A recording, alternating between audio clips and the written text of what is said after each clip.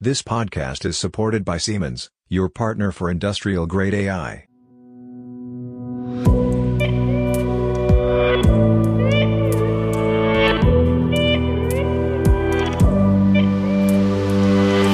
Hello everybody and welcome to a new episode of our Industrial AI podcast. My name is Robert Weber and it's a pleasure to talk to Peter Sieber. Good morning, good afternoon, good evening, whatever, wherever you are, the day after, but more about that at the very end of our podcast. Good morning, Robert. Good morning. Let's start with a soap opera from the Silicon Valley. We will do that at the end of this news part. Right. But before we are focused on industrial AI, you were at the machine learning week in Berlin last week. What was your impression? What did listeners miss? What did they miss?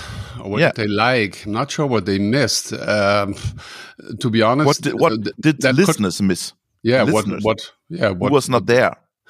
I don't know. We're going to talk about in 2 days. Is kind of looking backwards if we could do differently. I'm not sure that people missed anything. I think it was a great conference. I mean, there's always 3 different tracks. I moderated the Poor Industry 4.0. It's how it's called, for predictive analytics world. Is the smallest of the other. The other 2 is the business, and there's a tech, which has been called deep learning track. So no, it was very interesting. Many friends of the Industrial AI podcast. Will did a keynote, Will van der Aalst, he was with us, process mining. Yeah. And then directly afterwards, I did an interview with Hans Uskoreit from Nionic. We may quickly chat about that later. I'm not sure we're gonna do him. We'll chat. We'll talk about that later. It was about LLMs. And then Annemarijke Schlinkert was there, federal machine learning. Arzam Kotriwala, you recall you did the interview from ABB? Yes. The autonomous, what was it? Remote operator. Remote operator, right. Yeah, right. Michael Huff was there, causal AI. Causal is a big topic. You recall we discussed it yesterday as well, right? As we were in a video call. So Causal was there 2 times. Actually, the second time, let's say that immediately, from Maxim Sipos. He's from Causal Lens from the UK. And I requested to do an interview with him for the podcast. Okay. Alexander was there, Munich Re with Daniel Dilmetz. Ensure AI, okay. Yeah, de-risking machine learning in the car industry. And then our friend Franciscos. Franciscos. Yes, greetings to Linz. Yeah, he is going to talk in January, right? At our German language-based AI in industry for Hannover Messe, and that's where he's going to have the wonderful title. You recall? Is it AI or is it for the trash or something? Yeah, something like that. Yeah. This time he talks about predictive maintenance for dialysis machines, so a more serious topic. That is most certainly not for the trash can, right? Yeah. So many other presentations, very interesting. Yeah, it's an amazing. It's a very high level, around 200 people. Typical, since many years, data scientists come together and exchange their knowledge. And what was when you look back, what was the most impressive presentation, Peter?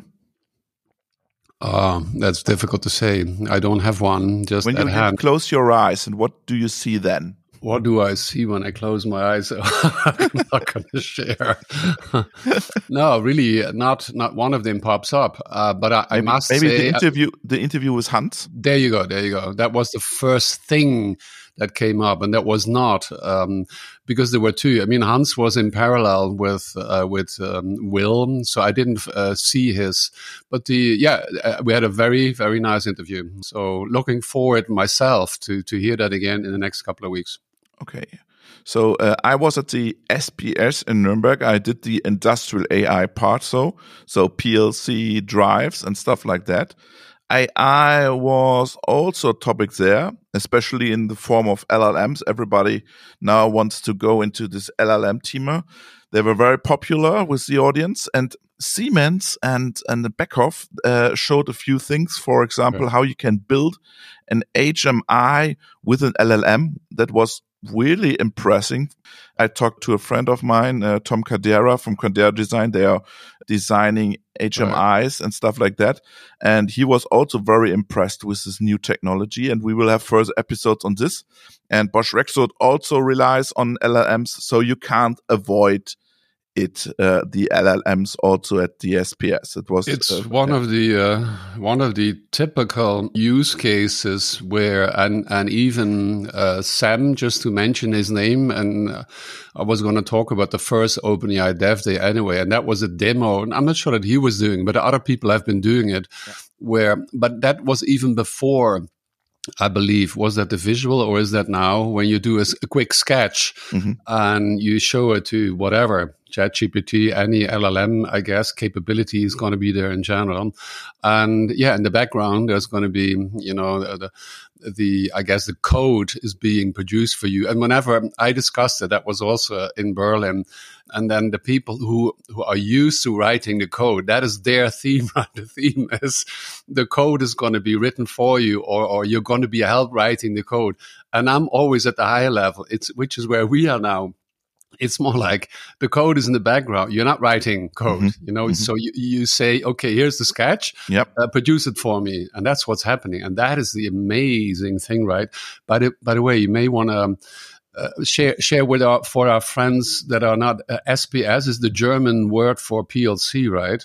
SPS is the German word for PLC, right? The trade fair show is called SPS, Yeah, and I think in the meantime they give it a different meaning, like production system. Smart production. There you go. That's what they kind of renamed the acronym. Sorry, I interrupted. No, you're absolutely right. We need to explain, because we are in this PLC drives automation jungle world, and maybe our listeners are not much into this. So the SPS is a trade fair show, and SPS is a PLC. Yeah. But there was also another AI topic. Our friends from Keber, from Austria, it was very interesting because I want to discuss this topic with you. They presented its AI development kit. The dev kit consists of a Linux-based Keber controller, including I/O cards, and then the AI expansion to module. They call it module. And it's very, very interesting because it's difficult to sell AI in this field of industry. You still need your gray box to sell. You need a gray box, or your PLC, or your edge computing, or your EPC, and then you can sell AI. So it always comes together with an infrastructure or with a hardware product. That's interesting. And that was what I recognized at the trade fair show. So we often talk to startups. They have great solutions, and you mentioned Cthulhu, for example, federated learning, but they have not this gray box to sell. So the automation companies still need the gray boxes. Sure, unless they do it in cooperation with, in this case, with Siemens, right? I mean, of course. I mean, they have been doing that for the last, 50 years, I guess. First PLC was, I believe, 1960 something. Yeah. I think it was from Siemens in Europe, or not sure if it was Rockwell or one of the other predecessors in the United States. So from that time on. And of course, in the meantime, we have other solutions like the Beckhoff PC based, and we're going to see what that means. If this connection, as you put it, is going to exactly stay like that, or if it's going to turn the other way around. Of course, we all know that the share of software is growing and growing and growing. But if you say, that connection to, buying a PLC box is still there, then let's see if that's going to change or not. Yeah, and what I also recognized at the trade fair show, there were a lot of robotics companies this time. Oh, right. Yeah, it's totally unnormal for me to have a lot of Yaskawa, for example, was there. Oh. I was really surprised by that because the SPS, the trade fair show, is not specialized on robotics, but the whole topic automation shifts and together. Beckhoff has its own robot, and Yaskawa has its own robot, and very, very interesting. Yeah, really. So maybe at the end, but we'll do it now, is because I'm at the very end now. Before I was going to share Microsoft, we'll come to them anyway, and Microsoft now doing their own chips. And that was the topic I was going to share with you and our listeners as well. So maybe you share with our listeners the history of the last couple of years of robotics on fair ground, because we have had, and you know that better, that's why I asked you. So we have had a new fair, a relatively new Automatica, right? Since when does that exist? I don't know. Automatica was, first of all, the robots were in Hanover, at Hanover Messe. Right. And then there was this Automatica, and the new trade fair show in Munich. It was last year, the last turn. And now we also see the SPS with robotics. And then we see, for example, Logimat, that's a logistics trade fair show with robotics. And it's not an AI topic, but we always see, for example, at the SPS, we talk about software, infrastructure, AI, vision system, plug and play solutions, the software around connectivity between robots and other robot systems, the automation environment. So that's the robots are coming closer to the automation, and the automation comes closer to the robots. Right. So it's very interesting, and for sure there are AI topics like vision, cameras, and stuff like that, and how to simulate robots very fast and very easy. Yeah. Right. So what about our main topic for today? Exactly. The main topic is DeepMind's model and the ImageNet moment for robotics. Yeah, that's a topic, but I think it's a topic for the next 3 to 5 years, this DeepMind general robotics model. But I think it's interesting to hear for our listeners that there's a lot happening in the robotics market, and there's a foundation model and there are general models, and pretty interesting. It's interesting you call it the ImageNet moment for robotics. That's very nicely said. Not sure you came up with that. It's a quote from Abhinav. Itself doesn't matter, but it's amazing. It's a quote and that is in the interview. Quote by Abhinav Valada. I did the interview with Abhinav, and he said that this is the ImageNet moment for robotics. Because the ImageNet was really kind of not solved, but with the huge jump came with AlexNet, right? And AlexNet was co-written with a guy called Ilya Sutskever, and we'll talk about Ilya later on. He was kind of the very central person of our soap opera of this weekend, right? So I agree. I've seen I think that different people actually, so that's very good. Exactly looking at the use of large language models in robotics as well, right? Yeah. What about the soap opera? Let me share. I was going to share the first OpenAI Dev Day. Sure. Just want to very quick comments because we have many things today. I say, remember, it's only 10 days ago, right? That Sam did his first OpenAI Dev Day. It feels like a year has passed since then. There were so many announcements, right? And I think they were very impressive. Yeah. So if you, dear listener, haven't heard, still, nevertheless, independent of what has happened since then, you can still look at all the things that he has announced on YouTube. There's an hour, very impressive. I think it's very impressive. Now, the most important thing from my perspective, I think from most of the people who have commented, is that now you can build your own GPT, right? Now, let's see if that is still going to continue or not. That's another topic, but it's important anyway. No coding necessary. Again, sure, we've said it. English is the new programming language. I don't know. I don't know. I think it was some Peter. No. Oh, really? Oh, there you go. Just talk to your ChatGPT. Of course, we've been waiting for that, independent of if it's going to be called ChatGPT or Bing Chat or whatever we're soon going to call it. And then, of course, in combination with the GPT store, right? So your App Store, I don't know, what's the value of the Apple App Store? 100 billion or whatever, I guess, in the meantime. So, and then everybody agreed, in my words, that this is like a leap a big step forward for, at that time, OpenAI in general, big tech, I would say, and a step backwards for startups, open source. Not sure. I want to know from you how you see that. You also look at the open source community, because, then at that time, what was announced by Sam was taking a lot of the capabilities that startups, specifically / open source, had been preparing and putting onto the market maybe for the last half year. So that's a general, maybe I want to get your view on that one. How do you see that? So startups preparing ideas, this very creative community, and they do things. And then half a year later comes, I think you can say it in general, big tech, let's put it like that. I'm not going to say bad big tech, and then they take these, and then what does the startup open source do then? Do they restart? Do they survive? Yeah, but to earn money with open source is a different. I think it's a totally different approach. But I want to say, with this OpenAI marketplace, or how you call it, now they want to earn money.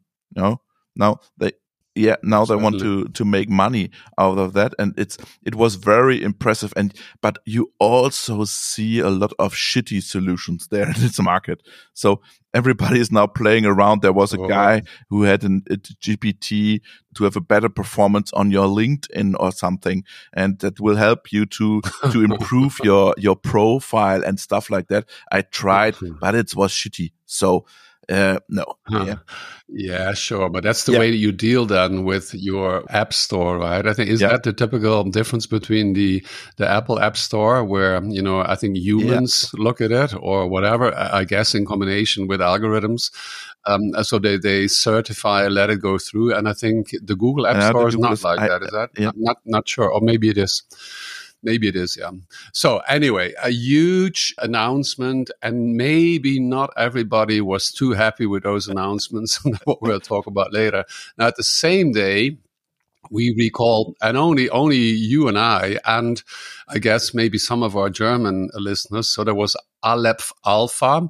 They received 500 million from Bosch, from the Lidl founders, a couple of other companies. It was orchestrated by the government. So Aleph Alpha, maybe you want to say 2-3 words to them, as also large language. Also large language, trustworthy AI made in Europe. That's their claim. Exactly. And we'll do an interview with Dr. Nauertz from Bosch. He's a member of the board of Bosch, and he will explain us why he invested, where's the future of LLMs for Bosch. I think I had a briefing call with him. They will go into small LLMs, specialized LLMs, but we will have a podcast on this topic too. Good. But I'm a communication guy. I'm a journalist. You cannot present this big news in Germany or in Europe one day before the OpenAI developer conference. I think it was the same day. What the heck is that? Because then you have 10 hours of media coverage, but then everybody is focused on this developer conference. I was going to say exactly the same thing. I'm not a journalist, but I've been working in communications as well. But I think everybody understands that. So it was celebrated in Germany, the biggest thing, because of course, if you listeners from outside of Europe, you always hear this, Europe is so frustrated and Europe is behind. And at the same time, you will hear always from Robert and from me that we in the industrial AI market in Germany, in Italy, in France, in Europe, that we are very proud of the things that we're doing. So that's a very, very big differentiation we need to make. So here we go. There is the first time 500 million also for, in this case, a German. And we look at a couple of other ones on the European market as well. And it's orchestrated by the government. And then it's celebrated, yes, on German communication channels. But on a global level, it was only Dev Day, right? It was like 99 messages on OpenAI Dev Day. And there was one on, if at all, on, So looking forward to have that one. There was a second one, right? Another second, third one. It was Poro. Do you know what Poro stands for? It's a reindeer, all right? Very good. I wasn't sure your Finnish capabilities. I did my homework. Yeah. Or was it a quick translation? No, I did my homework. Translation. I did my homework. So what are they? They are from Silo AI, right? Yeah. From Finland, right? Not from Helsinki, from Turku or what? Oh, right. I saw that. Yeah, Turku. I hadn't heard of Turku. So it's a cooperation with the University of Turku. Yeah, I think so. They can train on Lumi, all these acronyms. And Lumi I hadn't never heard of. And they say it's Europe's fastest supercomputer. Yeah. And it's located in Kajaani in Finland. All these Finnish words. We talked yesterday. You recall I was with Siemens yesterday, and we talked about him as well. And they talked about we talked about the Finnish language, and they said there is a relationship to, is it Romanian? No, Hungarian. For whatever reason, they're not neighbors, but there's a relationship in the language. So that's another open source, large language, multilingual AI capabilities that they're striving for eventually all 24 European languages. So let's see if not only language, because in addition to which Nionic is going to be doing, concentrating very hard, strongly on industry. So that is our big interest. Let's see if in what markets potentially Poro is going to be used.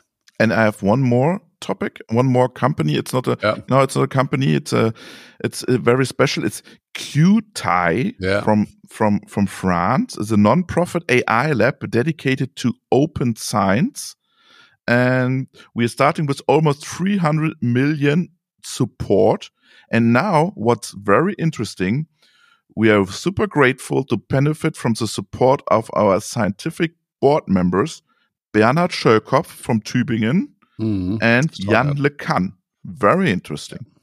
Yeah, so Jan has, I guess, language-wise or country-wise, Jan is a original French guy, right? With Schölkopf. What's his first name? Yeah, Bernd Schölkopf. Bernd. Yeah. Max I wasn't Planck. sure, but it probably works the same way. That one of the guys, girls, persons has probably studied with him. That was my thought. Yeah. Okay. The big word here is, what did you say? Non-profit. Non-profit. Now, that is the big word. Let's not maybe jump, but I can't share. I know as well. I saw, so in addition to Mistral is the other one of the big ones on the French market. There's now QTI. So we see a couple of these also on the European market, typically open source, now being funded by, in a different way. It's not by big tech or the big VCs on the US market, but it's more like, it's companies in completely different markets, right? Or in this case, Bosch for Aleph Alpha. So in our market, or it's the retail company, that nobody, actually that's not true on the European market, Lidl and the other one as well. So Aldi, yeah.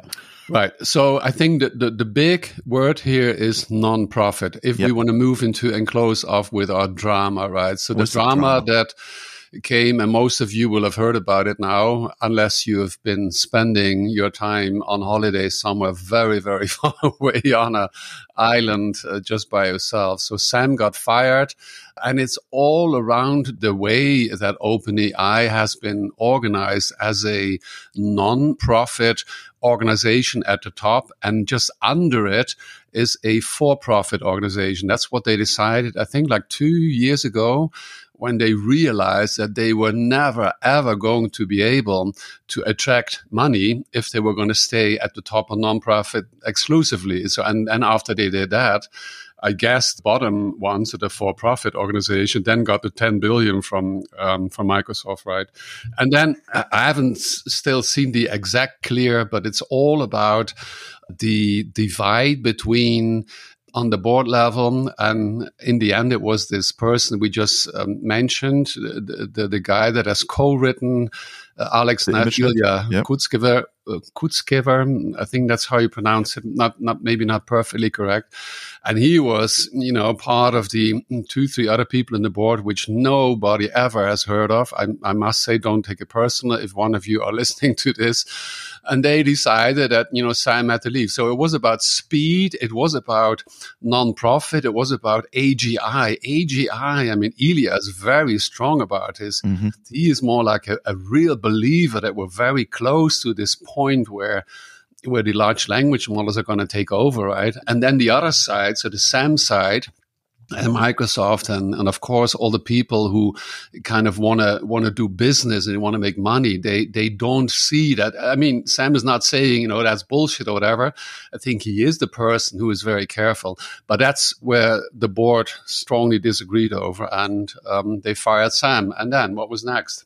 It was very fun because I found something very interesting from Sander Hoffman from ASML, and he listed yesterday the most popular articles from The Verge over the past 48 hours. And now I will read out. So number one was Microsoft hires former OpenAI CEO Sam Altman. Second, Sam Altman isn't coming back to OpenAI. It's third, OpenAI board is discussing with Sam Altman to return as CEO. Fourth, hundreds of OpenAI employees threaten to resign and join Microsoft. Fifth, Sam Altman is still trying to return as OpenAI CEO. So it was, it's a soap opera. What a drama. Not sure it was still even in that order, because even this... No, it was the most, no, it's not the order, it's not a chronicle, but it's the most read articles on The Verge in the last... But even now, we're recording this on the European Tuesday morning today, even now there is a chance of Sam returning. It's not, I mean, they have now officially a job. He and Greg Brockman have a job with Microsoft. Yep. But I understand that there's even potential that whatever. Let's see. I think what is important is that the new CEO is called Emmett Shear. He was the CEO of Amazon, daughter company Twitch, I believe, right? Twitch, yeah. Have you seen Twitch? Twitch is this very fast following people on every move they make. Fast YouTube kind of thing, right? I haven't really been following that. Now I'm going to give you, Peter. You are not the target group on that. Oh, very good. Thank you very much. So I saw one quote from him. He said, I specifically say, he says, and that was before. It's not, but just understanding of what this is all about. I specifically say, says Emmett Shear, I'm in favor of slowing down, which is sort of like pausing, except it's slowing down. If we're at a speed of 10 right now, a pause is reducing to 0. I think we should aim for a 1 to 2 instead. So that's what this was all about. The board members, including Ilya, which then 2 days later says he's very sorry and he had hoped that he had not voted against Sam. I think it's a little bit too late for that now, but that's what was the drama. Base. But it is very interesting. Unless you say, well, anyway, you could say on one hand, I think there's a general feeling that the board has behaved like children, maybe. Yeah. What is lacking, I feel, is that I haven't heard them speak out. If there's any articles, topics, I'm very, very much looking forward to hearing from them. On the other hand, I'm sure that they will say, we are the board.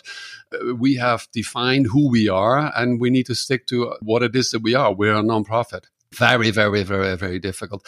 And of course, everybody agrees as well that, it's Microsoft's and the other investors' own fault. I mean, they knew that they were giving money to a profit, which was a daughter of a non-profit, and that the non-profit, there were only people who had no financial investment in the profit, and only they could make the decision. So it was very, very, very weird setup. And I think something happened that nobody has ever considered that would happen. Now, life goes on, but it was a real interesting soap opera I've been following for 48 hours, I must say.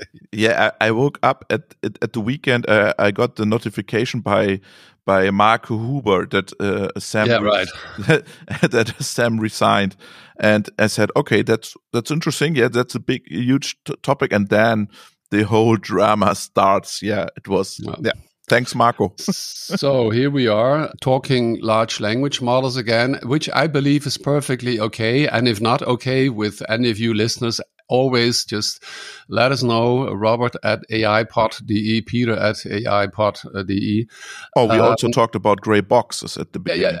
Anyway, and no, my point is going to be, if that is, we call ourselves industrial AI, and I think that's still perfectly okay as a representation of what it is that we do, and that's if that's your topic as well. At some point in time you could rename it, but that's I think it's bullshit. That's not a proposal I'm making. You'd say industrial LLMs, and most certainly we talk about large language models because that is the hot topic of the day. And then we always look on a wider perspective, and then we're going to zoom in on what can we do in our industrial environment with these large language models. And now in the main part, no LLMs. We talk about robotics and models of robotics. Very interesting interview with Abhinav Valada from University of Freiburg. Thank you very much, Abhinav. It was a pleasure. So, Peter, you can learn something in the main part about robotics Exactly. and the general models of robotics. It was a pleasure. Thank you very much, Peter. Thank you, Robert. See you soon again. Have a nice day. Bye-bye. Bye-bye. And it's a pleasure to talk to Professor Dr. Abhinav Valada from University of Freiburg. Hello, welcome to the podcast. Hi, Robert. Great to be here. Thanks for the invitation. Yeah, we are looking forward because we want to talk about RTX, the model by DeepMind. But before we start with that, please introduce yourself briefly to the listeners, Abhinav. Yeah, great. So I'm Abhinav Valada. I'm a full professor and director of the Robot Learning Lab at the University of Freiburg. So we're a lab. We work on diverse range of problems in robot learning, ranging from manipulation, mobile manipulation, autonomous driving, and etc. Yeah. Why were you the only German university involved in the project? How did that come about? I think that's because some of the PhD students here had some existing collaborations with Google Brain, actually. And some of the co-authors, I think, from the Google side already were in touch. There are many, many great, wonderful researchers in Germany. And I think in this case, it was just because we had some contacts with our partners in Google. Can you describe a little bit what was the research question? That's a great question. So the research question is essentially, can we create generalist robot learning models as we have seen in other domains like natural language processing or more recently even in computer vision? Can we create these large-scale generalist robot learning models that can then be used for many other tasks downstream? So one of the biggest things that made these large generalist models work in other domains is data, as you can imagine. But if you think about robotics, it's really different. It's very difficult, right? Exactly. So because we have diverse types of robots, we have diverse environments that we want to deploy our robots in, we have diverse tasks that we want our robots to do. So to encompass all the possible tasks, all the possible environments, all the types of robots is many permutations of data to collect. Yeah, so as you can imagine, such an effort is only possible if the whole community sort of comes together. And even then, even what we have with these RTX models is nowhere close to what we, really want if we want to create these generalist robot learning models. But why we should create or generate these models? Because I think tremendous amount of progress in the last decade in creating task-specific models. And what we have seen in the last few years is we can only get so far with creating task-specific models because it's really not possible to collect a data set in every possible scenario for every possible task. But that's what we've been doing. And that's what we are doing for application-specific robots, right? So we collect a data set for a specific robot with a specific hardware setup, and it works well. And what we've seen is that this still is not really exploiting the entire capability that we can do if we collect a general data set, as we have seen in other domains. So what this paper, I think, has shown, or what the goal of this paper is to show, is that if we create such a large data set, which is embodiment agnostic, with different tasks, it enables us to do better than just training on one specific task with one specific robot. But why do the general model perform better than the specialized ones? I think this is like similar to any other domain, because we cap the structure that is there in the data that is more semantically meaningful than just a specialist structure. So if you can think about collecting a data set in one specific environment and deploying it in the same sort of similar environment, then you really capture the specific structure that is there in this construct that we have with the specific robot, the specific environment, but the general nature of the task itself is not so much captured. You can think of it that way. And yeah, that's what we are aiming to do by capturing large amounts of data in different environments. So we don't want to learn environment specific or robot specific information, but rather we want to collect general information about task agnostic, environment agnostic, which then you can exploit better for, one specific task in the end. You mentioned tasks. What tasks are we talking about? What applications? So here we specifically, in the RTX models, we specifically deal with manipulation, in the sense that you have a robot arm that's doing a bunch of tasks given language instructions. So this can be things like pick up an apple from the drawer and place it on the counter, or pick up an orange and put it inside a drawer. So these are instructions that we have. And with these instructions, we have images of the robot doing the task. And what we do here to teach the robot to do these tasks is imitation learning. And then the goal is that the robot should basically do the actions that is described in these language instructions. Can you please describe for our listeners the experimental setup? What was the experimental setup like? How did you proceed? And which robots did you work with?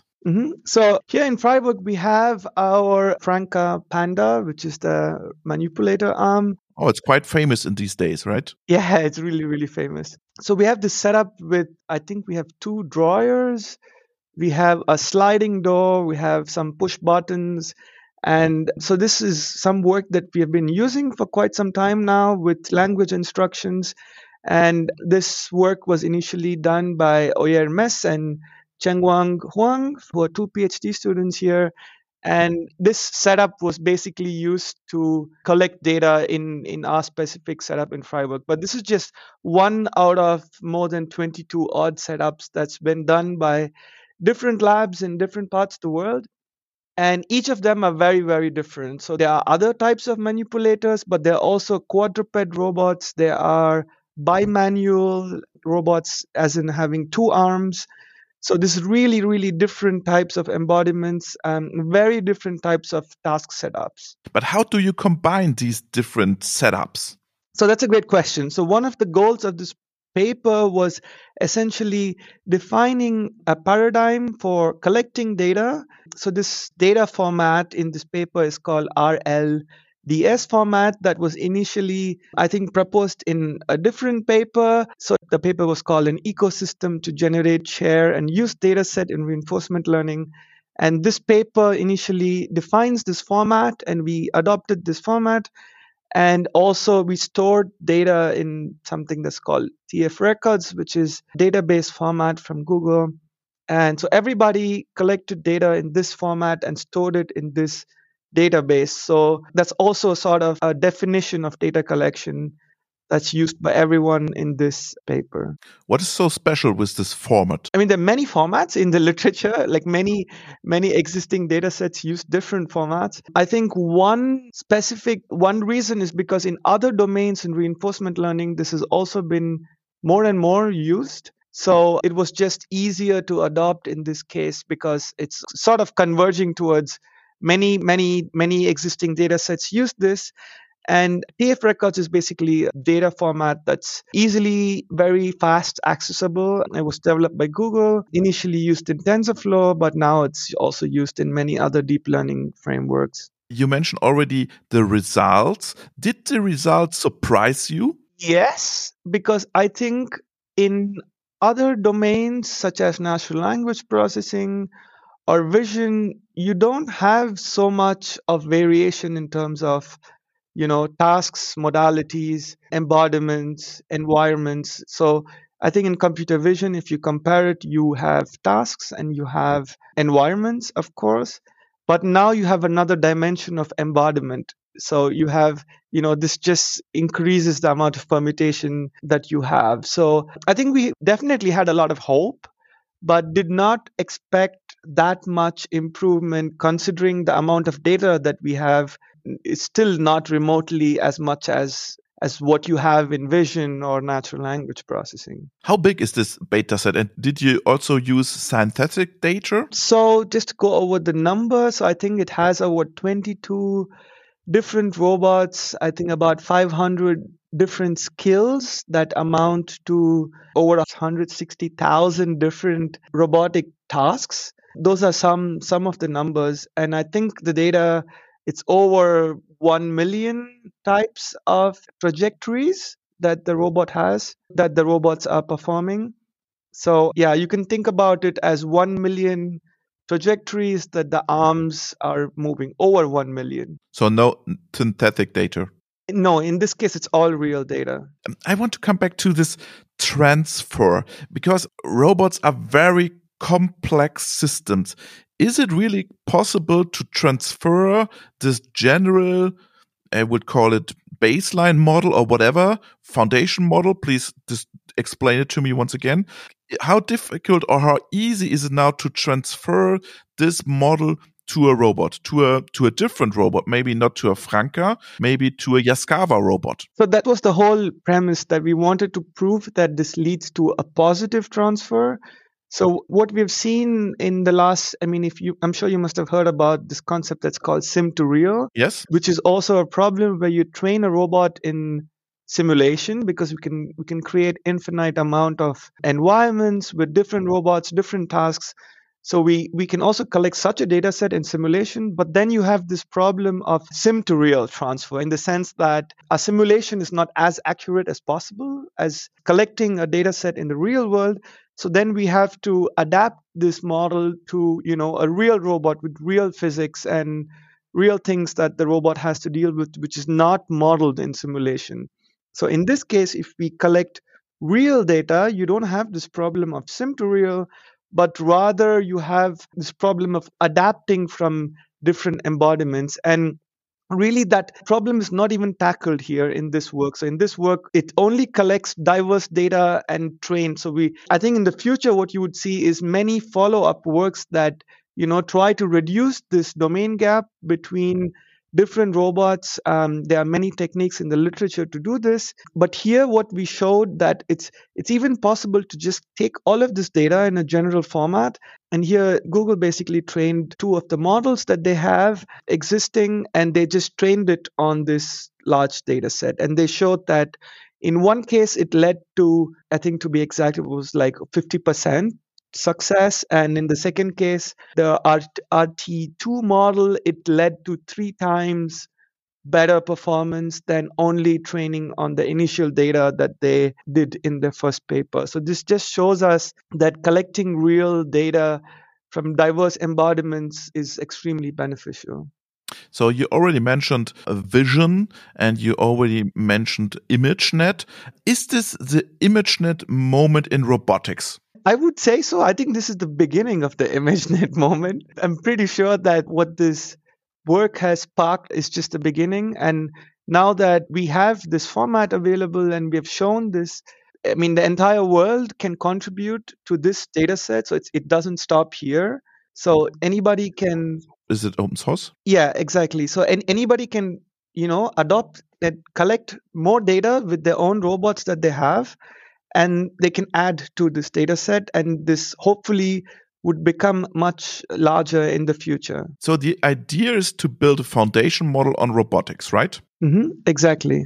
Now our podcast is called Industrial AI Podcast, and we invited you, Abhinav, to talk about this model. But what does it mean now for the robotics companies, this foundation model?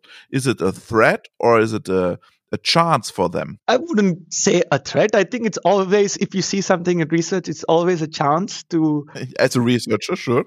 Exactly, to show what's possible. And I think the industrial use case would be very different from the settings in this data set. So there are some settings where you can apply to, industrial environments, but a lot of these settings are more like home environments or kitchen environments where the tasks are something like cleaning a counter or putting things away. You can also apply them to industrial domains, but I think like definitely this is a chance to show what's possible. And if you think about different industrial settings, I'm pretty sure that this also gives hope to companies that such vision language models for robotics can also be created by industry for their specific domains. Yeah, I think that's the message. It's difficult to build foundation models on specific industrial domains, but it's possible, right? Exactly. And I think this is only like tackles this one sort of setting of vision language robotic models, right? So if you think about industry, you also want to create foundation models that include much more diverse modalities. You want, for example, depth information, you want tactile information, and all of this is not really addressed in this work. So it definitely shows you that including more complex modalities is something that we need to do in the future. So it also shows you opportunities that this is possible. But can I use this model at the baseline to take the next steps? Yeah, definitely. That's exactly the goal, I think. Definitely, I'm pretty sure in the future we will see other works that come up which use different types of models that are built on top of these models. Let's say so-called fine-tune these RT1X and RT2X models for different tasks and domains. So that's the adaptation is not really addressed in this work. And how to adapt these models is something that will definitely come in the future, that is called like transfer across embodiments. And this will really improve the performance much, much more. So your advice to the robotics company is watch this carefully. Definitely. Yeah. And work together to improve this much more. Can you summarize, please, once again, where's the model is still maybe lacking? Where do we need still more research on this? Yeah, that's a great question. So in this, there's a very interesting part of this paper which talks about some of the limitations. So this paper basically does not consider that the robots have different sensing and actuation modalities. This is because the input is just the camera images, the trajectory, and the task description. So it doesn't consider that each of these robots have different sensing modalities. And if you consider this, there's definitely some improvement that we can make. And the study also does not study the generalization to new types of robots. So it only studies the generalization to robots that it has seen during the data collection, but not a different robot that is never seen. So this one aspect is still not touched upon in this work. And it also does not provide any, let's say, decision criteria of what is a positive transfer, or when does this transfer does not happen. So these are some aspects that I think we will definitely see, I'm pretty sure, in the next 1 year. I'm pretty sure there's like researchers all over the world who saw this paper and are working towards these problems right now. But I think these questions are very important to address in the future. I want to come back to this term foundation model or general model or whatever. I want to talk in general with you. Who owns the foundation model at the end? Great question. So in this case, the foundation model, I would say there are two models, right? So there's this R1X and R2X. So these models were initially developed by Google. They just trained it on the data. So these existing models were just trained on the data set. This was collected from different people. So I guess the model itself, it's not a new model that came out of this paper. So I would say that models are R1X and R2X are from Google.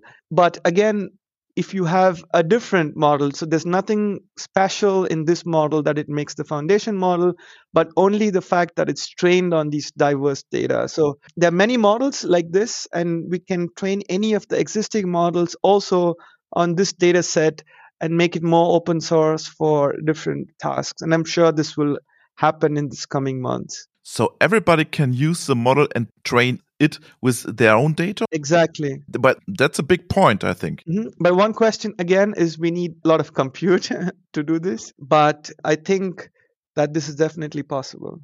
What are your next tasks in your department, Abhinav? What are your next tasks in robotics and AI? So one of the things that we're really working on is to, as I mentioned very briefly before, is to scale this with different modalities.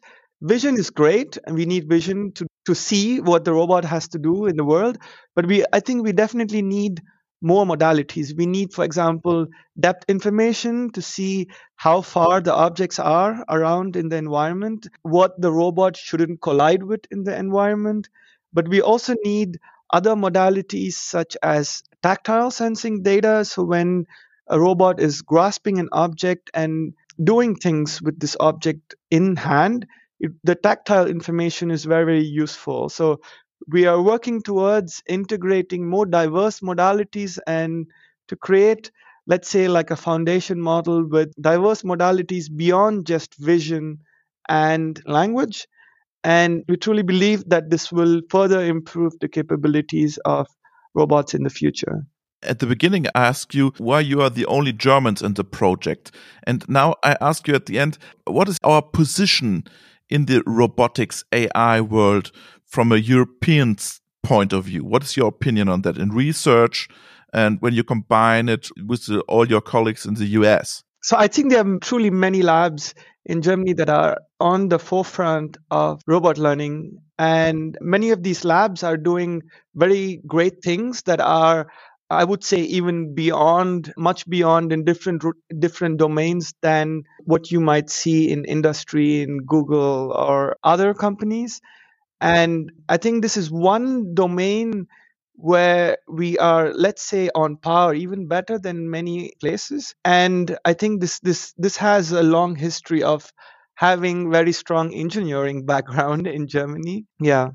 Okay. So do you think is research coming back to the universities because Google and the other big tech companies do not want to share anymore all their results? What is your opinion on that? So I think research never left academia. So there are some domains where we have seen industry get involved much more, but there are some domains where industry doesn't really do research on. And this again, industry does research because they see a direct application to products, right? They still don't do entirely open blue sky research, which is only possible in academia. And we've seen some really great things from industry pushing forward certain domains. This has also helped us do more research in different directions, even in academia. I think like some industries also open source their research that they do, not necessarily for commercialization purposes, but for research, they still let their code open source, further develop on this. But is it easier for you now to find PhDs maybe in the future? Well, it's always a challenge. And I think the way to attract talent is to show them that truly interesting blue sky research is only possible in academia. We have the freedom to do this. We're not, let's say, dependable on money, depending on product teams that want tangible products out of this. I think like this is still only possible in academia. Abhinav, it was a pleasure. Thank you very much for explaining us the RTX model by DeepMind and your role from the University of Freiburg. Thank you very much. It was a pleasure. Thanks a lot, Robert. It was great talking to you.